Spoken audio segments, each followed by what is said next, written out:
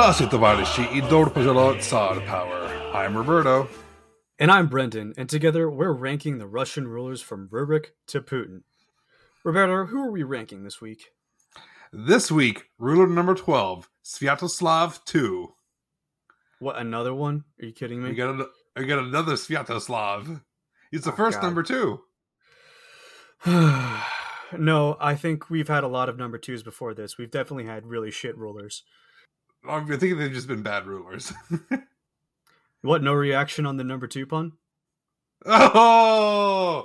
I just got it. I had to explain it to you. I still laugh. It's okay. Yeah. Oh, we talk, we laugh. It's a fine I don't know time. why I did that accent. I don't either. Anyway. But before we jump into today's episode, we want to give thanks to quite a few new patrons who have joined our ranks.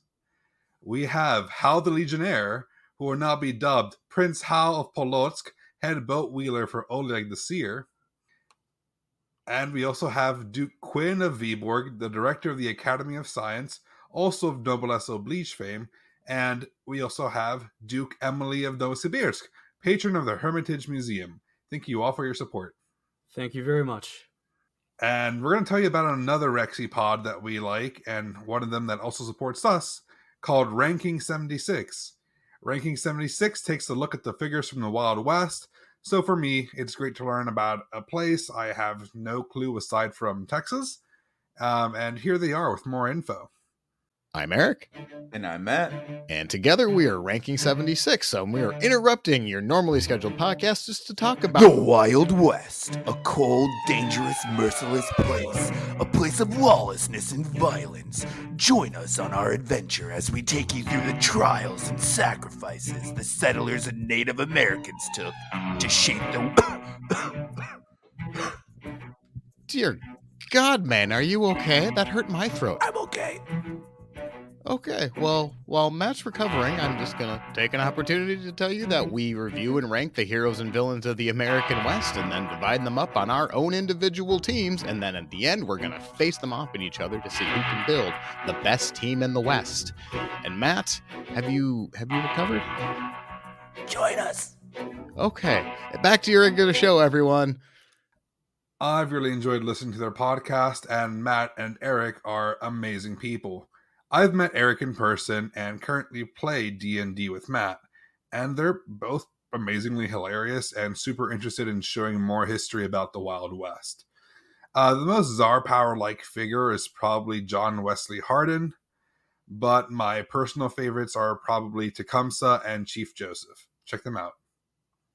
Because, we need some American history.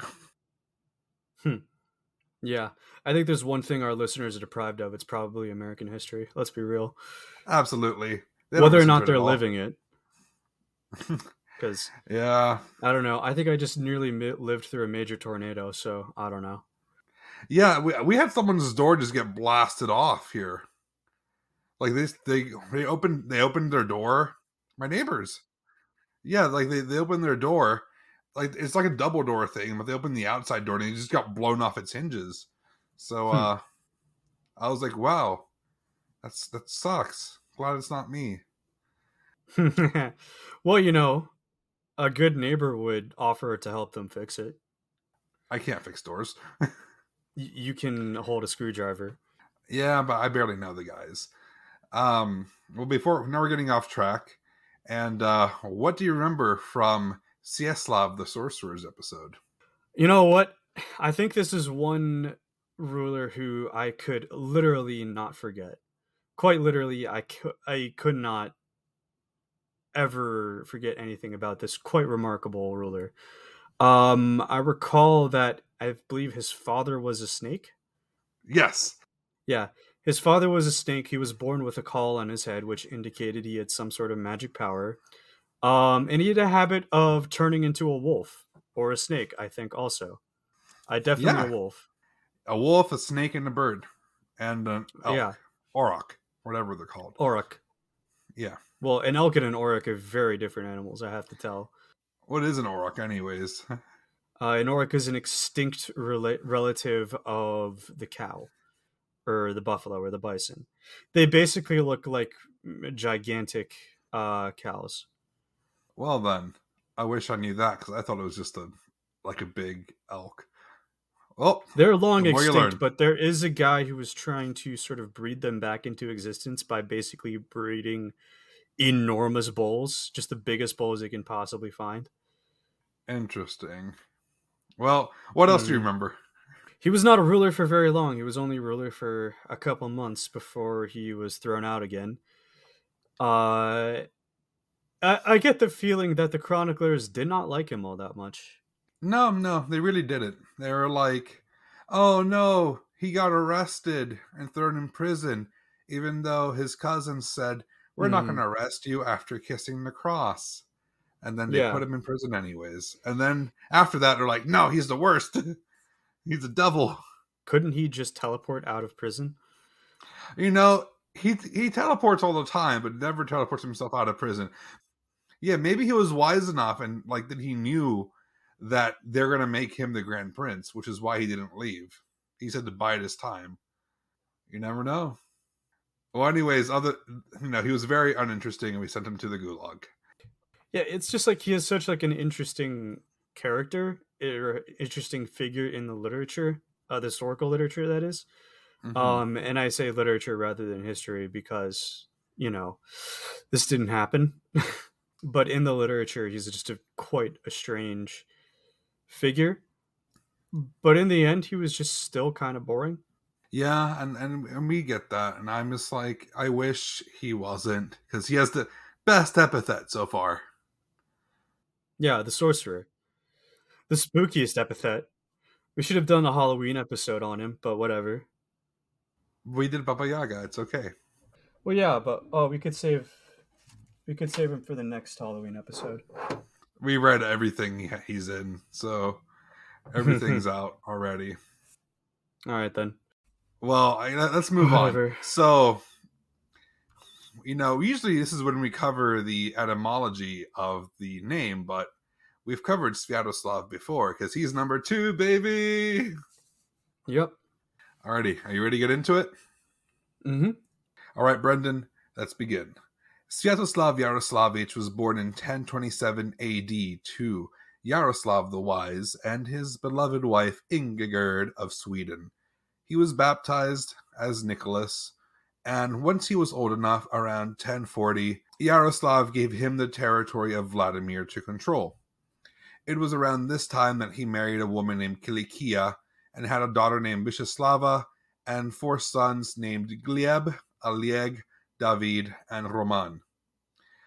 For the sake of not repeating this later, because it's not that important, Vyacheslava marries Duke Boleslav II, or Duke Boleslav the Bold of Poland. And then much later, he marries a woman named Oda of Stade around 1065, but we're not going to really mention this too much because it's not going to be very important. She gives him a 5th son whose name is Yaroslav, and he becomes the prince of Murom and Chernigov, but that's not important to the story. Around 1054, when Yaroslav the Wise passed from this world to the next, he gave the territory of Chernigov to Sviatoslav and asked him to listen to his older brother, Izyaslav, the now Grand Prince of Kiev. The 3 brothers formed the triumvirate and decided to share power together. However, we can see quite a discrepancy here, because Izyaslav, as we saw from previous episodes, was not the best of rulers. He was indecisive, he couldn't plan for the future, and was prone to fits of rage. On the other hand, our man today, Sviatoslav, was quoted as being brilliant on the battlefield, in politics, and always wanted to inspire culture in his realm, as we will see. So I'm setting him up for some good stuff right now, aren't I? Yeah, I can say. Well, imperfect people are always more interesting. Well, imperfect men, you could say. That's another Rexipod, which we will recommend at some other time. Mm-hmm. Well, with Chernigov now in Sviatoslav's possession, he set to work. He started building up the city because it had not been given much attention since his uncle, Mstislav, who died in Yaroslav's episode during a hunting accident, quotation marks, was in charge of the city. He organized the local government and introduced symbols of identification for his territory, which is something you'll see common with the Ruhr kids. They'll have like insignias for, who they are. So like the one you see normally for like Ukraine, that typically tends to be like Vladimir or Yaroslav. Ah, okay. I think I know the one you're talking about. That's interesting. I didn't know that. So they all had different ones for each other. And then these same symbols were used to mark his soldiers along, with the banners that they hold up, and everything of his territory contained the symbol. And I'll send you the symbol once we get to like pictures and all that. Mm-hmm.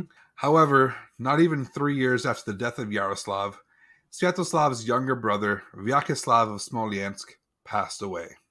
The Yaroslavichi took their brother's land and added it to the Kievan territory, removing the chance of inheriting it from Vyacheslav's young son. So basically, they took out a whole chain of people from being able to claim the Kievan throne. Then they did the exact same thing with the territory of Pskov, which was controlled by their uncle, Sviatoslav, who, if you remember, was locked up in prison by Yaroslav and then sent to a monastery by the Yaroslavichi, which we did in Iziaslav's episode.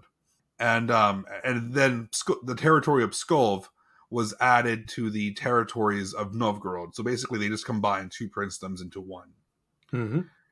Oh, and then there's another very timely death, also in Smolensk, because another brother who wasn't part of the triumvirate, Igor, passed away. Mm-hmm. And Igor was not a Yaroslavichi. He was a Yaroslavichi, technically. He just wasn't in the club at the cool kids table. He wasn't part of the three elder brothers, so they were like, nope, you're not in. And then he had a sudden case of death when he was visiting Smolensk as well. And lo and behold, all of his territory went to Kiev, and all his sons were removed from inheritance from that territory. Wow. How strange. How very strange. And the fun thing is that all of these deaths occurred within a few years of the triumvirate acceding to the thrones of Kiev, Chernigov, and Pereyaslav. So you see these three brothers are kind of making moves here. Mm-hmm. And what I'm going to do is I'm going to send you a map of the principalities of Kiev, just because I want you to see where this is. So it'll be on Discord. Okay. But if you look at that, it'll show you like where everything is. So like what you see Novgorod as now, that is what they did after they added Pskov to the territory.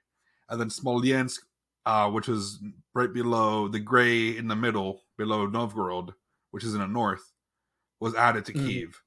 Then Polotsk, which is where Sviatoslav is, in the pink, that's independent, like fully. But you see Chernigov, Pereyaslav, and Kiev are in like the south area of Ukraine. Mm-hmm. Yeah, Principality of Kiev. Did you say Polonsk?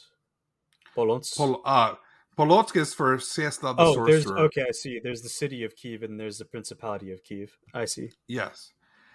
And then you see Chernigov is pretty close to Kiev and Pereyaslav is pretty close to Kiev. So basically, they're within a few days' ride from each other. So they're able to, plan and do everything accordingly as how they wish. And the whole reason I'm mentioning this is because in this episode, and as we've seen in other episodes, we have been dealing with the Izgoi, which is the Russian term for the princes who were the sons of the Grand Prince of Kiev, but they didn't get a chance to inherit or have claims due to the unfortunate event that their fathers passed away before the Grand Prince of Kiev died, who was their grandfathers. Mm-hmm. So essentially, their dads predeceased their grandpa, and that's why they can't inherit. Well, I see no potential for conflict. Absolutely not. And, there's no potential for conflict here until we remember about this young man named Rostislav. Because you see, Rostislav is the son of Vladimir Yaroslavich, who was the original heir to Kiev, to Yaroslav the Wise, before he died from a sickness a year or two before Yaroslav the Wise died. Mm-hmm. However, we see something funky here, because Yaroslav never gave Novgorod to anybody else after Vladimir died, which leads us to assume that Rostislav was meant to be the assumed heir to Novgorod. So he wanted to keep Novgorod in his son's family. And he recognized that right of succession, and he ruled the land until Rostislav would be able to reach an age where he could rule on his own. But of course, Yaroslav's death changed that. Right. And then, as we remember, Iziaslav took control, and he placed a burgomeister, or a posadnik, as we call it in Russian, to administer the town for Rostislav, because Rostislav was still quite young at this point. He couldn't do it on his own. However, Rostislav kept finding himself with less and less and less power the longer the posadnik was there, ruling on his behalf. And then at one point, Iziaslav ousts Rostislav from the territory and puts his own son, Mstislav, in charge. There's going to be a lot of names ending in Slav today. Yeah. Now that Rostislav had lost Novgorod, he was fearing for his life because he was a claimant to Novgorod and Iziaslav would be out to kill him. So what he did is he gathered a few of his loyal men and went down to Tumatorakan, which, due to its distance from Kiev and the other big city centers in Kiev and Rus, was a great place for most of the Izgoi to flee to. It's even rumored, as we mentioned last episode, that he was taken there in a single night with the help of Sviatoslav the sorcerer. Ooh.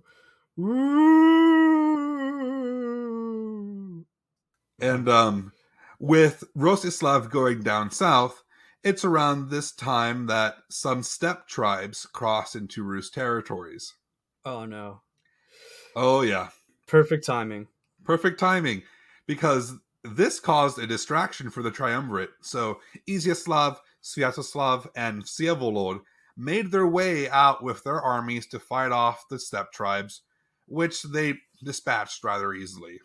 So it was a pretty easy battle. Interesting. Because my understanding was that typically their style of fighting was a little more difficult to deal with because it was sort of hit and run tactics with horses and archery. Well, it's at this point where the steppe tribe that came in was actually running away from the steppe tribe we are going to see coming up soon. You know, the Cumans. We've covered them twice already. So these steppe tribes were running away from the Cumans, which is why they were pretty easily dispatched, because they were already pretty weakened. Okay. Well, with this distraction of the steppe tribes for Sviatoslav, Rostislav, his nephew, made his way down to Tumatorakan officially with his actual army and used his uncle's not being nearby to his advantage. And he put an armed force against Tumatorakan and seized the city from his cousin, Gleb Sviatoslavich. Gleb returned to Chernigov, which is his dad's capital, with his tail tucked between his legs, and Rostislav started getting comfortable with ruling Tumatorakan. Now, how do you think Sviatoslav would react to this? React to... his son being kicked out of the city by his nephew. For what? He's ousted from the city. So Gleb was taken out of the city he was ruling by his cousin, Rostislav. And he's the eldest son to Sviatoslav. Yeah. How would Sviatoslav react to this? What do you think? I think he would attack the city.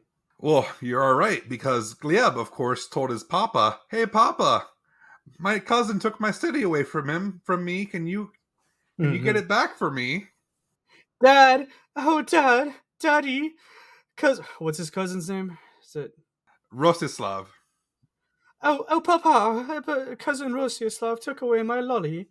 Oh, I'm wearing a little sailor suit and I took away my lolly. Sviatoslav, grew enraged at this because this is his territory. Things should be peaceful because it's his area. And he gathered up his troops and marched right to Tumatorakan.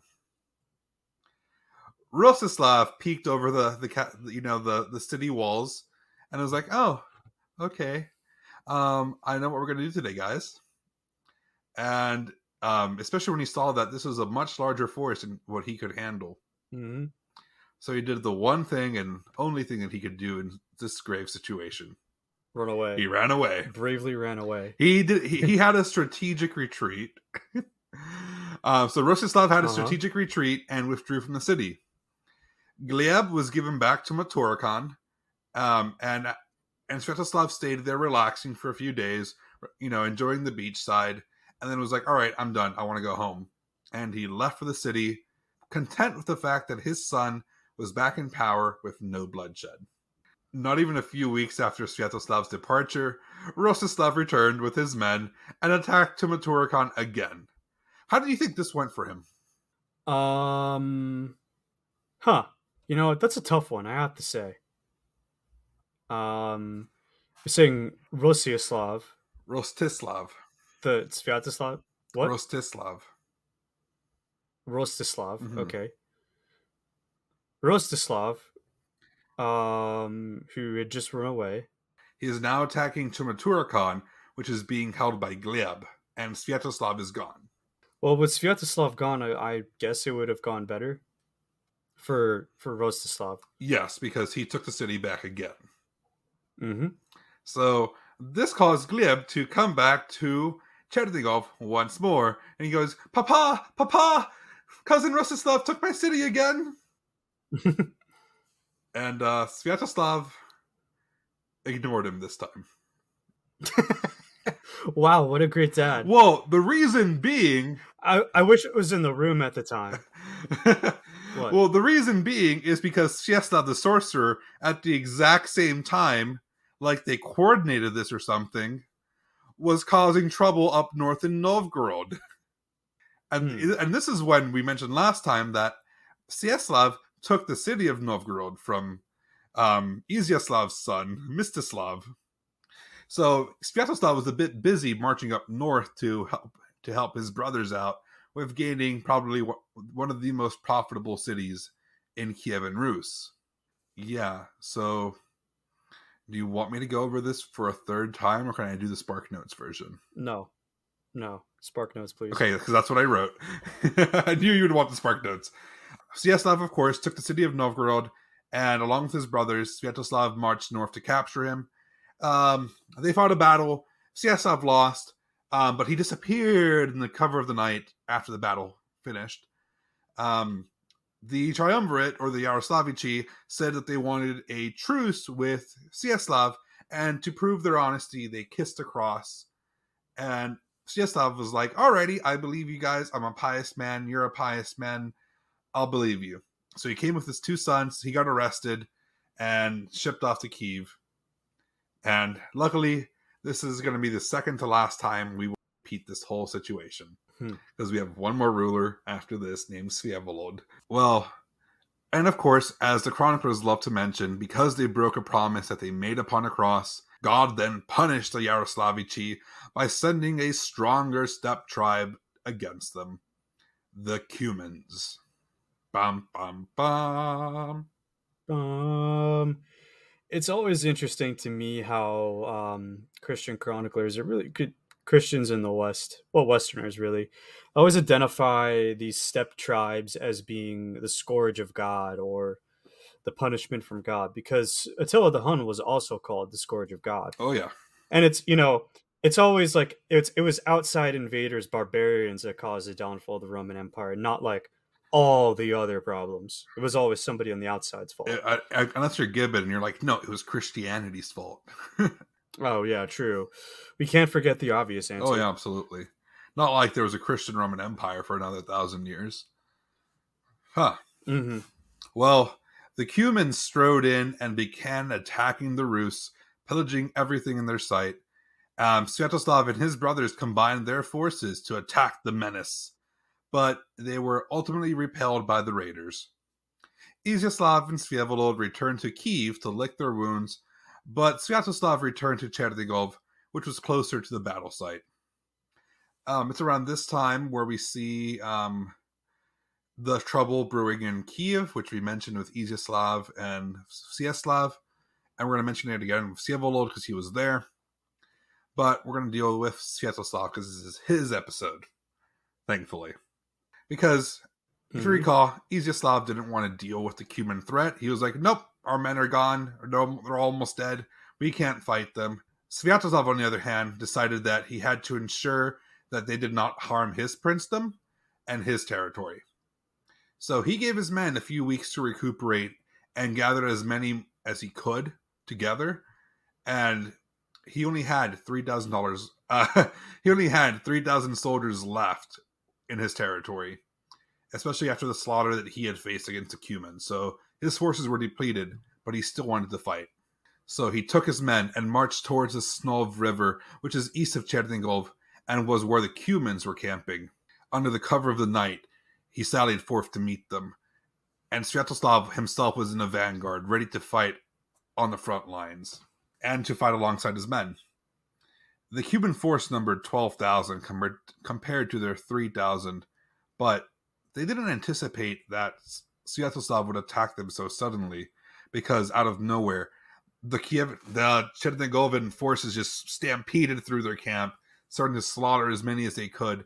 And the Cumans were, as I said, were caught pretty unawares, and they were unprepared for battle, and they tried to cross the river. Of course, the river current was pretty strong, and many of the horses and the Cumans drowned, while Sviatoslav captured the Cuman tribal leader and returned with him to Chernigov victorious.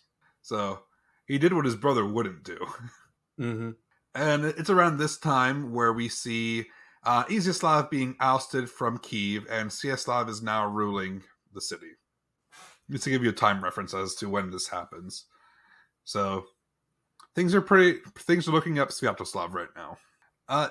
And news of the Cuman defeat spread through the territory, because we see that with Sviatoslav's approval, Sviatoslav was able to send his son Gleb north to Novgorod and appoint him as the Prince of Novgorod, since the Novgorodians did not want Sviatoslav controlling them and would only take a descendant of Yaroslav to be their prince. And thanks to Sviatoslav's victory over the Cumans, the Novgorodians decided that, he would be the best person to appoint a ruler for them than any of the other brothers, because Iziaslav and Sviavolod fled back to their city, to Kiev, and did nothing, while Sviatoslav actually went back and fought. What do they have against tactical retreats? Well, they decided to not do any fights afterwards, and they were like, they're in our lands, they're killing us. Do something, anything, please. And Iziaslav was like, not my problem. Yeah, that's literally Iziaslav's response.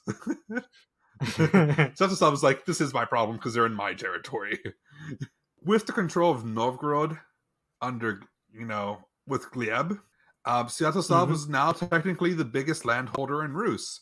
Because if you see our little map here, which I will post on our website, he now owns Chernigov and Novgorod. While Iziaslav just owns, or technically, Sviatoslav at the time only owns Kiev and Polotsk. So he's, he owns a lot of territory right now. And technically, due to his positioning in Chernigov, he has a pretty good access to the river, to the Black Sea, which would help him control trade a lot more. Yeah. So this is a fun point, because he now controls the northern part of the incoming trade from the Baltic Sea, and controls a pretty good part of the trade coming up from the Black Sea. So it's nice. Yeah. Nice. Oh yeah. However, we see another threat coming from the west, because Iziaslav, who was recently ousted from power by his own citizens, mind you, returned with a Polish army at his side and was marching on Kiev to fight against Sviatoslav. When in doubt, go to Poland, get yourself an army, come back. It worked for Sviatopolk, right? Yeah. There a lot of people have fled to Poland at this rate. Yeah. It seems. Yeah, literally a few Sviatopolk and then Iziaslav. Well, news reached via messenger from Kiev to Sviatoslav that Sviatoslav had used the chaos to teleport himself home, and leaving the city to be punished by Iziaslav, because Iziaslav was hella pissed. Why? Because they took him out. What is he going to do to the people who live there? Kill them. Okay. That's the same justification Osama bin Laden used for 9/11. I just want to point that out. Well, that was literally Iziaslav's thinking, is that he was not a very smart person. So yeah, I can understand why someone would think that. Yeah. So Sviatoslav decided to respond to the messenger, and with this message saying, "We shall communicate with our brother. If he marches upon you with the Poles to destroy you, we shall fight against him, and not allow him to destroy our father's city. If his intentions are peaceful, then he shall approach with a small troop." End quote. So basically, he was reassuring the Kievans that, hey, if he attacks you, we're going to attack him. We've got your back. So he's ingratiating himself to the Kievans at a pretty early point. These messengers returned to Kiev and gave them the news. And then Sviatoslav heard a letter from his actual brother saying, hey, if you attack our dad's city, we're going to attack you because you're being a jerk. So, and then Vsevolod, he was kind of a follower. So he would just kind of do whatever Sviatoslav or Sviatoslav told him. At this point, Sviatoslav was closer, so he was going to listen to Sviatoslav. And with both of his brothers against him, Sviatoslav knew that he couldn't deal in a war, especially with just a Polish troop that was borrowed. Because guess what the Duke of Poland didn't want to do? Fight against his father-in-law. Yeah, understandable. Yeah. And then the rest of the message also made Sviatoslav aware that Kiev was offering no real opposition and that he should not attack the people. As we covered in Sviatoslav's episode, we know he sent his son in to punish the leaders of the uprising. So he still did some damage, but not to the city directly. So there was no siege, there was no assaulting the walls or anything. It was just, all right, just kill the people who started this whole mess and we're golden. Sounds like a good plan. It is. And we have Sviatoslav to thank for calming his brother down. The diplomat. So with Sviatoslav now back in control of Kiev, things became rather quiet for the brothers. I mean, there was a few things here and there that happened, but for Sviatoslav, he ruled from Chernihiv rather peacefully until Sviatoslav attempted to attack Novgorod to take it from his son, Gleb. Gleb's track record is having lost the city twice. So how do you think he did the third time? I think he lost again. Actually, no, wait. Third time's a charm. Why not? And that is exactly what Gleb probably thought. Third time's a charm. And he actually repelled Sviatoslav back, keeping control over Novgorod. Right. Great job, Gleb. You're doing great. Wow. You've really grown. And, we're all so proud of you. Very much. Now, you want to hear the kind of the smarmy part here? If I'm using that word correctly. It's hinted in the chronicles that at this point, Sviatoslav the sorcerer helped. Well, no.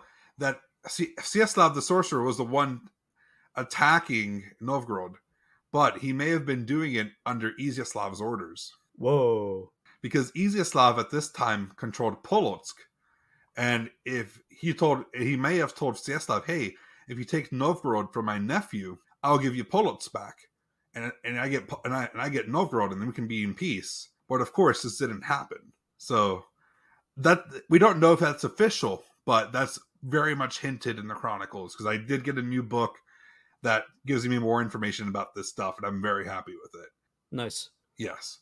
Well, with Gleb now in Novgorod, Sviatoslav removed Rostislav from Timurturkan, so his nephew's now gone, and he placed his son, Roman, in charge of the city. And then just to kind of show how peaceful things are, and, Sviatoslav's battle prowess, we see new tribes of Cumans making their way through Sviatoslav's land, but every time Sviatoslav goes to fight them, they avoid all of his territories and cities, and do not. They raid everybody else, but they go into Sviatoslav's area, and they're like, nope, do not touch this man. He is fearsome. So it's probably, they're probably afraid of his, killing them all, or because they may have had some treaties in place after they captured one of the tribal leaders. But because they are a tribe, you make a treaty with one tribe, you're not making treaties with all the tribes, Mm-hmm. This isn't Rome or America where it's like, oh, you guys are all the same people. No, there's different tribes. So but word spread around, and they're like, do not mess with Sviatoslav. So things are pretty quiet. And around 1072, we're going to mention this again. We've done it before. So the triumvirate decided to show their brotherly love, and together they moved the relics of Saint Boris and Gleb to the church in Vyshgorod after they were able to have built a new one for them. On May 2nd, my birthday, not the year though, The Yaroslavichi came down to Vyshgorod by placing the wooden coffin of Boris on their shoulders and following the clergy in procession. When they placed the coffin to its final resting place, they opened the casket and they exhumed the sweet fragrance. Mm-hmm. Because Boris was such a holy man. Absolutely. And then they brought Gleb's coffin in on a sled because, Gleb was buried already in a stone coffin. So this is Boris and Gleb, not Gleb Sviatoslavich. So, but when they got to the entrance of the church, the coffin wouldn't move anymore. Like the sled wouldn't budge, nothing would work. Until everyone exclaimed, Kyrie eleison, God have mercy. Oh, I thought you were about to say, well, just put some sawdust under the sled. That usually gets me out of sticky situations.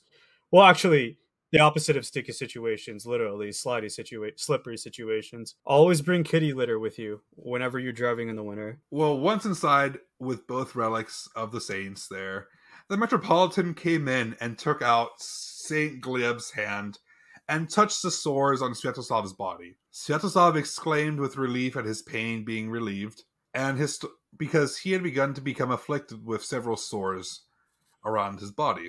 With this translation of relics over, the princes and their boyars had a great feast. So, it's a Russian party. And they decided, hey bros, we're all together. Why don't we update some of Dad's laws?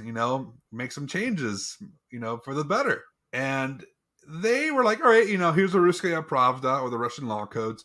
And they're like, they agreed on one law. Just one. Can you guess what the law was? Honestly, I don't know. I'm not going to try on this one. No, that's okay. Because, so the law that they added was prohibiting people from avenging a murder with another murder. I think Albania could use that right now. Well, they didn't, they prohibited avenging murder with another murder, and instead, you had to pay a fee to the person who died, or to the living family. They brought back the Wergud. Yeah, the Vergil, the blood money. That's a very old practice in Norse society. They brought it back. After their grandpa took it away, they brought it back. Huh. Yeah. It's like the war on drugs.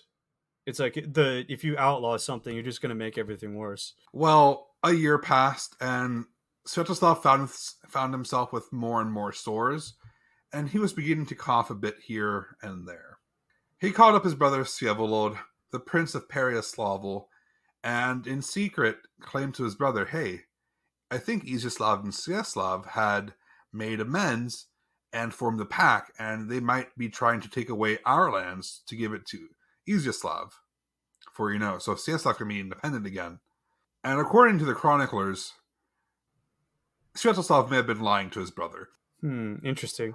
Because if anything was true, it may be that Iziaslav and Sviatoslav may have actually been working together to take out the largest landowner in the region. Who's that largest landowner in the region right now, Brendan? The largest landowner in the region? Sviatoslav? It is Sviatoslav. And why would the Grand Prince want to remove his biggest landowner? Because he wants his land. Exactly. He wanted Novgorod back. That was the main reason. Mm-hmm. But, a few reasons that Sviatoslav may have was, Iziaslav was just a really poor military leader. And he really couldn't fight his battles himself. He always had to get Sviatoslav to assist him every time. It was Sviatoslav who always led their forces to victory. And the Kievans were still kind of annoyed with Iziaslav. They didn't welcome him back with open arms. And it was highly likely that the Kievans may have come up to Sviatoslav before and been like, hey, Prince, can you take out this guy? Because he's really bad. Why do we keep him? And he always runs away from stuff. Please. Sviatoslav and Sviatslav approached Iziaslav in Kiev and essentially said, hey, we're allying together. Get off the throne right now, or we're going to make you get off the throne. And it's at this point that Sviatoslav sat down on the throne and became the Grand Prince of Kiev after Iziaslav ran with his tail between his legs back to Poland after taking a bunch of treasure with him. So Sviatoslav is now the Grand Prince after a very bloodless coup. I like this guy. He's, Yeah, I think he's quite cool. Now, here's some other thing. The Kievans may have sent a prominent boyar named Jan Vishatich who at this point was known for his wisdom and piety and was a very well-liked boyar. So he was representing most of the nobles in Kiev. And we think that he may have been the person who said to Sviatoslav, hey, be the Grand Prince, because he was made a lieutenant in Rostov, which is way up in the northeast, because he was making everyone aware that, hey, Iziaslav's rule was a huge issue for everybody. And Iziaslav's just a really shady guy because he was talking to the abbot of the monastery of the caves about how Iziaslav was kind of trying to attempt to remove the lands of all his brothers. So like he was talking to Iziaslav was talking to the clergy about, hey, I want to take these people's land. How do I do it best and legally and, under God's purview? So, and the Kievans heard about this and was like, wait, no, Sviatoslav's a good guy. He saved us from the Cumans. He made sure that you didn't kill us all. Like, why are you trying to screw him over? It was pretty much worthwhile for Sviatoslav to be the prince at this point, because if his brother's good for nothing, why would he not be the one in charge, right? Mm-hmm. Yeah, I'm following. Yeah. And then the best part about this is, because Sviatoslav is now the Grand Prince, what happens with his sons? What do they get out of all of this? That's a good question. I don't know. What is the one thing that land we mentioned before? No, not land. What is the one thing we mentioned before about sons' inheritance? What? Yeah. So land.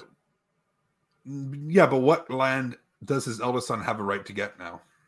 So Sviatoslav has Kiev. He has Novgorod. He has Novgorod. Right?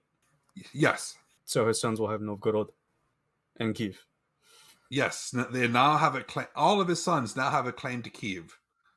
Yeah, actually, let me remedy that quickly. His sons have a claim to split up Kiev and then fight over it for the rest of their lives. Yes, that's even better. Well, as the Grand Prince of Kiev, he decided to embark on quite a few projects. He had a lot of money from controlling most of the trade in Rus, because he owned most of the river paths. So he was able to build a new church to the Mother of God in Kiev, and he patronized a collection of religious works so that they could be made available in one place. So instead of having a bunch of like excellent works all over, he was like, nope, let's put a collection out of all of these in one place so we can read them in one place. And I do want to remind everyone that, hey, books were handwritten at this time, so this would be a huge amount of manpower to collect all the documents and put them into one book, especially if you're going to make copies of them. So, well, that's what monks are for. Exactly. So he had the monks do this for him, but he basically said, "Hey, do this so we can have it all in one place," because he liked the learning a lot. Mm-hmm. And then Sviatoslav found out that, hey, Iziaslav was going to Poland to get more support because the Duke of Poland is his brother-in-law. So he decided, hey, let me send a message to my son-in-law, who I have more purview as a father over, and asked Duke Boleslav II of Poland to expel Iziaslav and not give him any aid, but also to figure out a way to take all his money away from him, which he did. So basically, Duke Boleslav II, as we mentioned in Iziaslav's episode, promised Iziaslav, hey, yeah, I'll help you, give me payment. And then he never helped him and never gave him back his money. And then a messenger from the Holy Roman Emperor, Henry IV, who at this time was just King of Germany, arrived to Kiev and was wondering, what's going on with Iziaslav? Why is he saying that he's the Grand Prince and wants an army to help him and everything? And, Sviatoslav was like, hey, let me give you the right deets here. I'm the Grand Prince. Iziaslav's just a sore loser who lost his throne twice. So, he doesn't need to have it. And look at all this money that I can just give to you and to your king. Take this and just ignore Iziaslav. So he basically let the messenger go back with a bunch of money and gifts, and after showcasing how wealthy he was. And so at this point, Iziaslav was not given any aid by the Poles or the Germans and was kind of losing a lot of money, and he goes down to the Pope. It was, however, around this time that Sviatoslav decided to do a bit of bloodletting.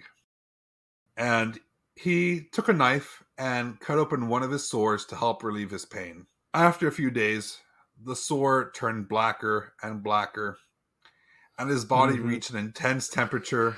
This is a medieval medicine moment. And then the following morning, he was as cold as ice in his bed. Sviatoslav's reign was a rather peaceful one. Really? You call that peaceful? You call that peaceful? I mean, he didn't go to war during his reign. Come on. Yes, he did. He attacked No, the city on behalf of his son, because his cousin took it away from him.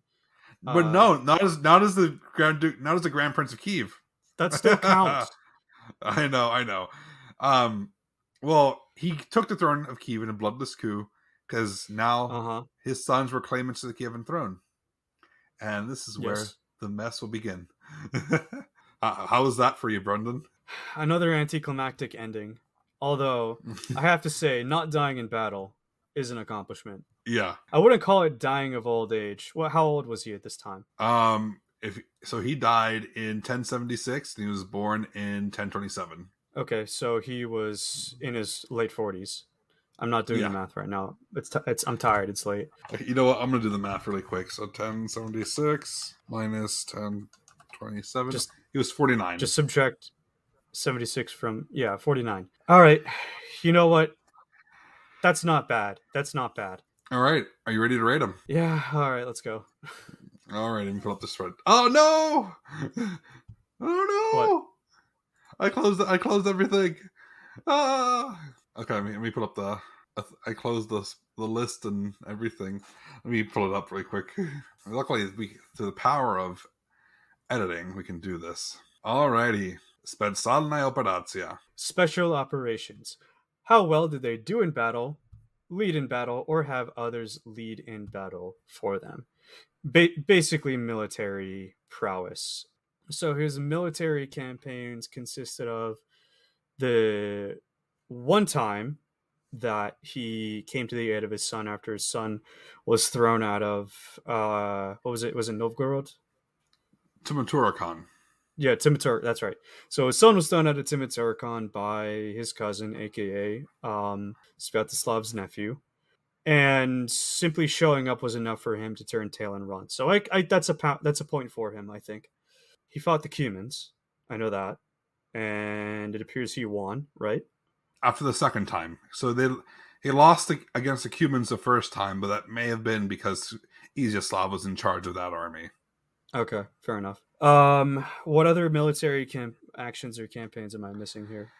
He fought against Sviatoslav a few times and won all of those. He beat the Cumans, as we mentioned. When he led the fight, he beat the Cumans. Then he won every battle that he was in, either through people being terrified of him, or just like outright losing. But he won almost all of his campaigns, save for the one. Okay. Yeah. So basically 90% of the time he won. Yeah, and like the really cool thing is that he went to fight against a force that beat him with a much smaller force and then kicked their asses. Yeah, so you know what? I'm like feeling I feel like nothing is standing out to me as remarkable that would cause me to give him a 9 or a 10. So like I'll give him like I'll be conservative and I'll give him a 7. Yeah, I was thinking about giving him a 6.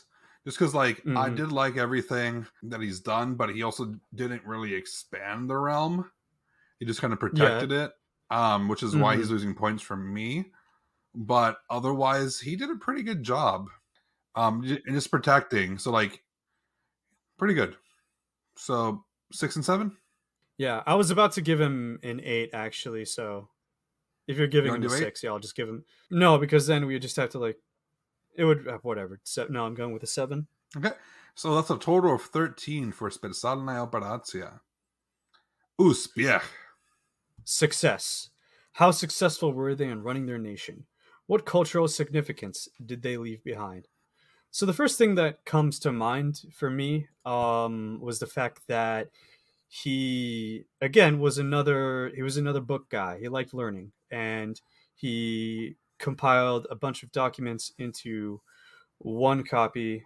This is very nice. I just sent Brendan a picture of a page of the book. Yeah, this is very beautiful. The illustrations here are very beautiful.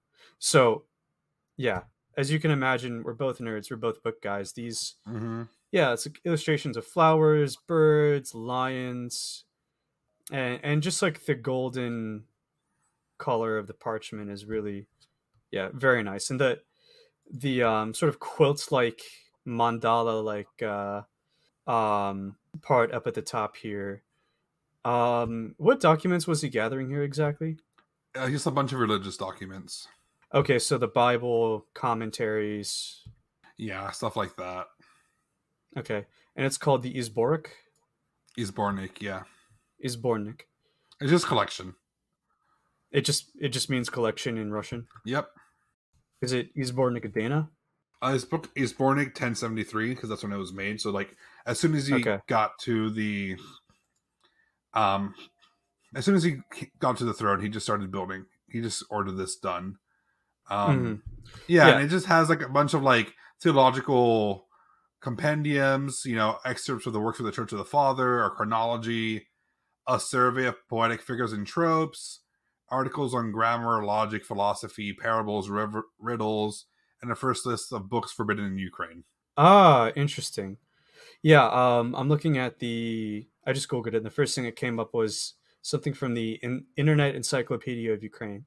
Yeah, that's what I'm looking at right now. Oh, okay. So yeah, I'll read that later. I like that. That's cool. I like tomes. I'm a tome guy. So I have to give him credit for that, because we're counting cultural success here, or cultural longevity. Ultimately, he died of old age. He did not die in battle. That I consider that quite a success. He got his sons to be claimants to the throne, despite him not being the eldest son. Even though Sviatoslav came back, he can now say, according to the rules of his father, or they can say, according to the rules of grandpapa, you know, we can now inherit the throne because Papa was a grand prince for 3 years. Oh,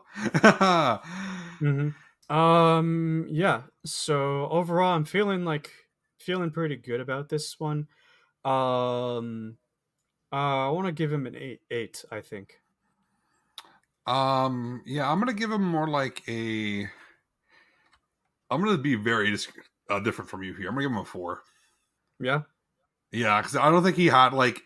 I love the fact that he had this cultural stuff, but he didn't really have anything of value. And like for me, it's like 3 points for the book, and then 1 point for essentially getting his sons to be claimants. But other than that, he really didn't. Actually, I'm gonna boost it up to a 5 because he did do stuff for Cherdigov when he got into the throne too. So okay, that's a good point. I think I'll put it at like a 6.5 now that you've said that. Okay. So that is are you good? Are you good for your number then? Yep, 6.5. I won't do any more subdivisions. Yeah, that is an 11.5 for Uspiech. Alrighty. Compromat. Blackmail. What things did they do behind closed doors, or outwardly, that may have made other people not like them? So this one, the one thing I can think of is kinda telling his son after he got kicked out of Timoturakan. So after his son got booted from Timoturakan again, the second time, okay, granted, you know, fool me once, shame on you, fool me twice, shame on me. At this point, it's kind of your fault for losing the city again. But his son then got Novgorod. Yeah, well, then his son got Novgorod, that's true. And he did end up keeping it. Maybe Novgorod just has better defenses. Probably just has better defenses. So, in terms of, the only thing I can think of is not really all that much, honestly. Like, I don't know. I feel like just giving him a 0, honestly. Okay, I have some stuff here to tell you. Okay, so just remember, he did promise on the cross to not arrest Sviatoslav, and he did it. Don't care. Do not care. He usurped Sviatoslav Okay. from the throne. Okay. So- Again, who cares? Even though his dad said, follow your elder brother's advice, even though his elder brother was an idiot, he still did it. All right. Well, yeah, exactly. His older brother's an idiot. But he stopped listening to him and took his throne. Yeah, no, still 0 for me. He did use his connections to basically like throne block Sviatoslav in Western Europe. In I thought that was Western kind Europe? of funny in Western Europe. Yeah, because his What brother country? went Poland and Germany, Okay. so Central Europe, but it's Western to. It's west of Russia is the point. Yeah. Okay, that would bump me up to a 1, probably. And then here's another one. Then I remember reading the chronicles that when he usurped Iziaslav's throne, the priests and monks from the local monasteries came up to him and was like, "No, you need to give the throne back to your brother. You need to follow filial love." And he was basically like, "Okay, here's a bunch of money. Now leave me the F alone." That's just good politics. It's called diplomacy. Yes, but I thought it was kind It of takes funny. 2 to 'cause, tango, and the monks also accepted the money. Yeah. But I thought it was kind of funny, just because I'm going to give him a 2. Yeah, I'm giving him a 1. Okay. So that is a 3 for Compromat. Okay. Okay. Boże moi. Oh my god! Basically, how good looking were they? So here's a picture that he had made himself in the Izbornik. Okay, so this is how he wants to depict himself. Is he in the middle there? He is in the right hand side holding the book. I'm gonna be straight up. He looks like a dead, bloated pig. And this is where I'm going to be very sad to note that, hey, this is the only real picture we have of him that is 0. like contemporary. 0. But I do want to talk, those are his 4 sons in the background. That is Oda Uh-huh. Stade, his new wife, and then that's his young Yeah. son Yaroslav in the bottom. So we have a Yeah. family It's just- picture. I understand. Yeah, okay, here's the thing. So I understand, like, that not every medieval painting is accurate. But if this is all we have, I don't even know what is going on with whoever drew this. It's like, okay, just looking at their faces. His wife there, I'm assuming one of her eyes is like halfway up her forehead. None of them have pupils, barely any pupils. Yeah, he looks like a bloated corpse. He's got fat cheeks. I suppose it's supposed to be his beard. All right, what else do we have here? Yeah, no, he looks like a bloated corpse, and his sons look like they're about to starve to death. Well, here's another picture we have from the Radziwill Chronicles. He's the figure in the All middle, right. and this is him showing his bling Okay. to the German Yeah. messengers. Okay, so this is way better. Okay, so the artist clearly is way more competent here because he understands the beauty of simplicity. They drew his face here, and it's literally just, zero, almost no detail here. Doesn't even have a beard. Okay. So this is the first picture I showed you is from the Izbornik, which is how he chose to have himself represented at the time, and this is from the Radziwill Chronicles, which came out over 400 years after he died. Okay, here's the thing. Aesthetically, I am not all that opposed to the Izborik. I think overall it's a very beautifully illuminated book. However, if we're judging a person's appearance based on I cannot emphasize enough. You'll see when the audience will vindicate me when my take on this when they see the picture on the website. So I will give him 1 point out of pity because the artist he hired was clearly incompetent. I'm going to give him 3 points Okay. because mostly because he had a picture of him and his family commissioned. Even though it's not the best picture, it is pretty ugly to look at. I will admit that. But the fact that he decided to have a picture of himself, his wife, and his sons commissioned, for me, is just amazing. Because it does show that he cared about his family. Family man. I suppose. Except when you're busy. His daughter's not there because she's married already.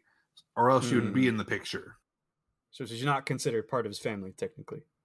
Yeah, because she's off of Poland. Yeah. Mm-hmm. She's useful for Polish connections, but that's about it. So, are you good with your 1 then? Yeah, I'm sticking with 1. Okay. I'm sticking with a 3, so that is a 4 for Boże Moje. Okay. Władyczeństwo. Sovereignty. How long did they last on the throne? Well, I know when he was born. 1027. Yeah. And he died in 1054. So he died at the age of 49. 1056. 1054 was Yaroslav. 1076. I don't care. 1076. Okay. So yeah, he died at the age of 49. Mm-hmm. So yeah, I know how long he lasted still sucking air. But on the throne, I want to say he specifically on the throne as a prince of Kiev. Yes. Novgorod. As a prince of Kiev 15 years. No, I actually said it earlier. He was Prince of Kiev for 3 years. Oh, okay, you did.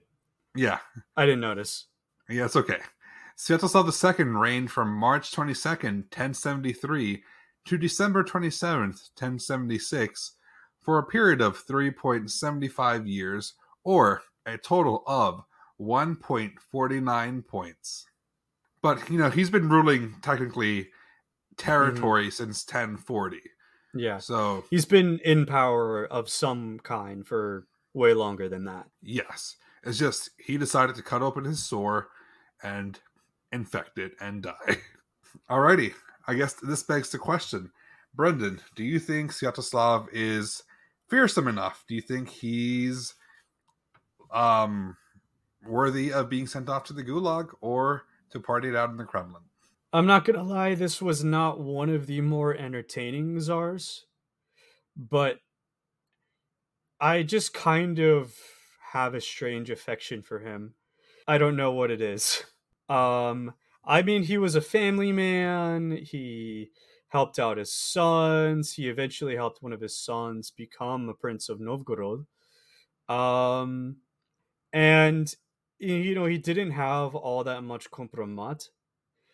I don't know what it is. He just seems like a good guy. I want to reward his...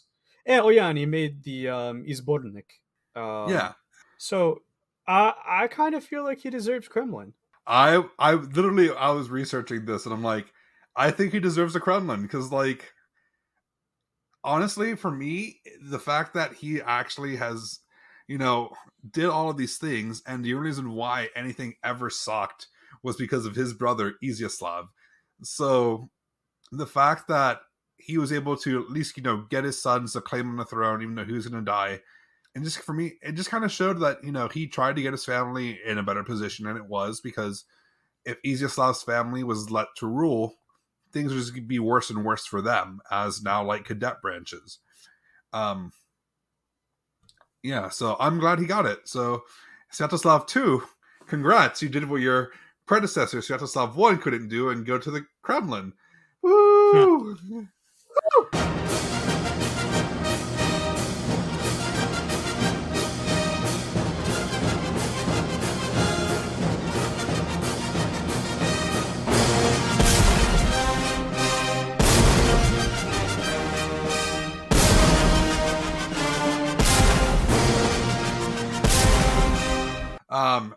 And he has a total of 32.99 points, which puts him overall, as of right now, in, drumroll please, 9th place out of 12.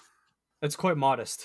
Yeah, but like, the issue with him is that we didn't give him a lot He didn't get a lot on Compromat. yeah, he lost out on Bojamoy and Compromat. And like the fact that we give, 20 points to Vladislav, which is something he can't control, doesn't help him out at all. Because Iziaslav got more points than not he anymore. did. Dead. Yeah. But he could control Vladislav. Except he decided to cut open his yeah. He cut open his sword and infected himself. But okay, yeah, that is his fault. Yeah. But he is behind Iziaslav I and above Igor. So he's not worse than Igor. Well, I know that's right. Yeah, I know that's right. Actually, the new standard currently is he worse than Sviatoslav? Because Sviatoslav is worse than Igor. Yeah. So yeah, congrats. Well, congrats. And this is now where we regret to inform you that an executive decision has been made and we are cutting poetry from the episodes because I can't go through Pushkin all the time. So, Brendan, are you ready with some recommendations today? Yes, actually. I was trying to come up with one for today, and I stumbled on one the other day. I'm going to recommend a musician by the name of Dolores Catarino. You can find her on Spotify. She only has 91 monthly listeners on Spotify, but I stumbled on her on YouTube. I stumbled on her TED Talk where she discusses her musicianship. She practices what she calls, or composes what she calls, polychromatic music. Poly meaning many, chroma meaning color, of course. And what she was referring to is she is working with microtonal music. So in the 12-tone Western scale, I mean, you've sure, A, B, C, D, E, F, G. And in between some of those, there's A sharp / B flat. And there's C sharp / D flat, and on and on and on. Well, technically, these are just representing particular frequencies of sound. You could also do something in between C sharp and D. That would be C sharp and a half. Or between C and C sharp would be C half sharp. And this is really interesting because I have been aware of the existence of microtonal music for a very long time, and I have yet to encounter too many musicians who I feel actually do it all that well. Like the psych rock band King Gizzard and the Lizard Wizard uses microtonal guitars a lot, and Flying Microtonal Banana, one of their first microtonal albums, is one of my favorite albums of all time. But in all fairness, their one song, Rattlesnake, it's microtonal, yeah, but it has a bass line that's constantly strumming on the same note, and that really helps keep things grounded. What Dolores Catarino does here is she has this instrument that's just covered with buttons, and each of these buttons represents if there's C half sharp, C to C sharp, she's getting a bunch of the notes in between C and C half sharp as well. And she makes the synthesizer music with these really warm, rich, relaxing tones with all these just wonderful overtones because of the wave tables or wave shapes that she's using. And I don't know what she's doing, but the chords she makes are just really beautiful, and they just wash over you. It's some of the most, basically the first microtonal music that I would describe as being beautiful and relaxing rather than very harsh and energetic. Yeah. Dolores, Caterino, Dolores Catarino. Find her on Spotify, YouTube. You can also watch her TED Talk. Awesome. I will check it out. And we'll put this in the episode description below or on the next slide over. I don't know how your podcast catcher works. So My recommendation is something that I ate that I've been missing forever since I moved up to the north. And that recommendation Scrapple. is no. I love Scrapple, but like I get it here all the time. No, my recommendation is eating Waffle House. I've never been to Waffle House. So the thing about Waffle House is it's not, the best food, and it's not like the most healthy food, but it's consistent food It's no matter waffles. where you go. It's not waffles, it's everything. Mhm. But it is consistent food. Well, it's breakfast 24/7. Yeah, it's breakfast 24/7, Sorry, and I'll it's stop interrupting. and it's something that you can keep. You can go to any Waffle House around the U.S. in the South, and you still get the exact same thing that you love at the same quality. And I realized, after I went down to Virginia and Maryland for work, and I got Waffle House again, and I'm like, wow, this wasn't a long drive, but like I still miss eating this stuff because it was, for me, it's something that I always had after concerts, when I needed to get my voice back or just have like something to eat once we get back from a concert at 11 p.m. And for me, my go-to is always sausage, egg, and cheese grits. Eggs are sunny side up, mash them together, put in some sausage. And something I've discovered to do here when I make grits is replace the sausage with Scrapple, and it's just as good. But for me, it is a great place to kind of know that, hey, it's going to feel like you're eating at home, and it's still pretty cheap. So yeah, and it's going to be open no matter what. So because if Waffle House closes, things are going to be bad out there. So I would highly recommend just going to Waffle House and eating some Waffle House and getting some grits there if you like grits. And if you don't know what grits are, I'm just going to tell you, they're delicious. That's all you need to know. It's cornmeal. I was always told that Waffle House is where you go when it's 3 a.m. and you're still drunk. You're like, you're not waking up. Actually, no, it's great hangover food. It is great hangover food, which is also what I've used it for before in Texas. So, yeah, so Waffle House is my recommendation. So, Brendan, where can people find you? You can find me on Twitter at Foster_writing. As of this episode is recording, for reasons I will not go into, I'm going to go private for a couple weeks. But if I look at your account and you seem cool, I'll let you follow me. I'm also starting a Substack blog where I write about philosophy, literature, art, music, politics, and the intersection of all of those things. It's called Invented Organs, so just go to inventedorgans.substack.com, and I have 2 posts up at the moment. The first one has to do with the relationship between Renaissance demonology and the work of demonology scholar Armando Maggi, and noise music, as in the works of artists such as Merzbow. Oh, and I also have another one that came out yesterday, which was Friday, March 31st,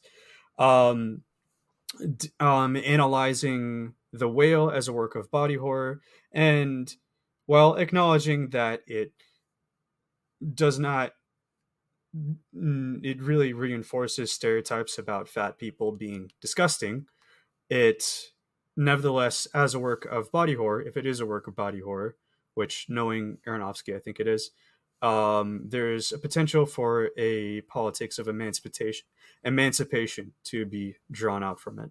And all of that will also be available under our publications tab on our website, because I'll just be linking Brendan's articles to that section, so you can get to that. You can go on our website pretty easily. Mm-hmm. And by the way, everything's going to be free. I'm never going to put out a subscriber only post. I don't believe in that. So I can't say that I do. I also believe in that because we have a Patreon for a reason. But but if you notice, I just have a copy, and you can subscribe for $1 a week if you want. I don't care.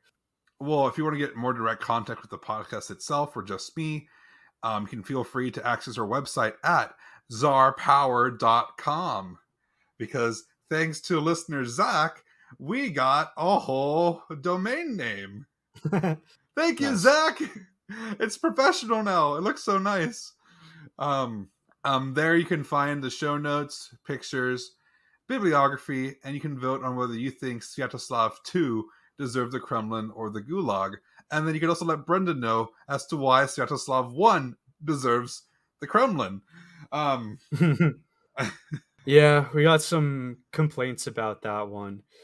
But whatever. We can hash that one out in the future on a future episode, in a Patreon episode. No, the plan is if we have a coin flip, we will have the fans decide on whether they can continue on to see who out of everyone who's in a coin flip, I'm not however many saying people... it has to change the official ranking. I just want to, I think it'd be a fun exercise to see if you or Ben could persuade me why I'm wrong. Okay. We can get Ben on for that. Well, you can find us on all of our social media as Zarp at Zarp Power Pod, and Tsar is spelled Tsar. Now, if you would like to be like our wonderful dukes, princes, counts, you could also support the show by subscribing to our Patreon and get access to bonus episodes for both Tsar Power and the History of Sarkanovello, Georgia. We promise we will put an episode there at some point. It's just that my book on Slavic gods got delayed, and it said it was going to arrive at some point in March, and it's still not here. But we also have an Amazon book wish list, a PayPal, and a coffee. And if you'd like to do something that's free, leave a review on your favorite podcast host, or on Apple, or on Spotify. We'd like reading your reviews, especially if they're 5-star and great reviews. If they're a 1-star, keep your nasty comments to yourself. We don't need them. You can just email us what you think would be nice and want us to change, but don't need to post negativity anywhere. And that's a dosignia tovarishi from me. And remember, vloshprujdet parazitov. Goodbye. See ya.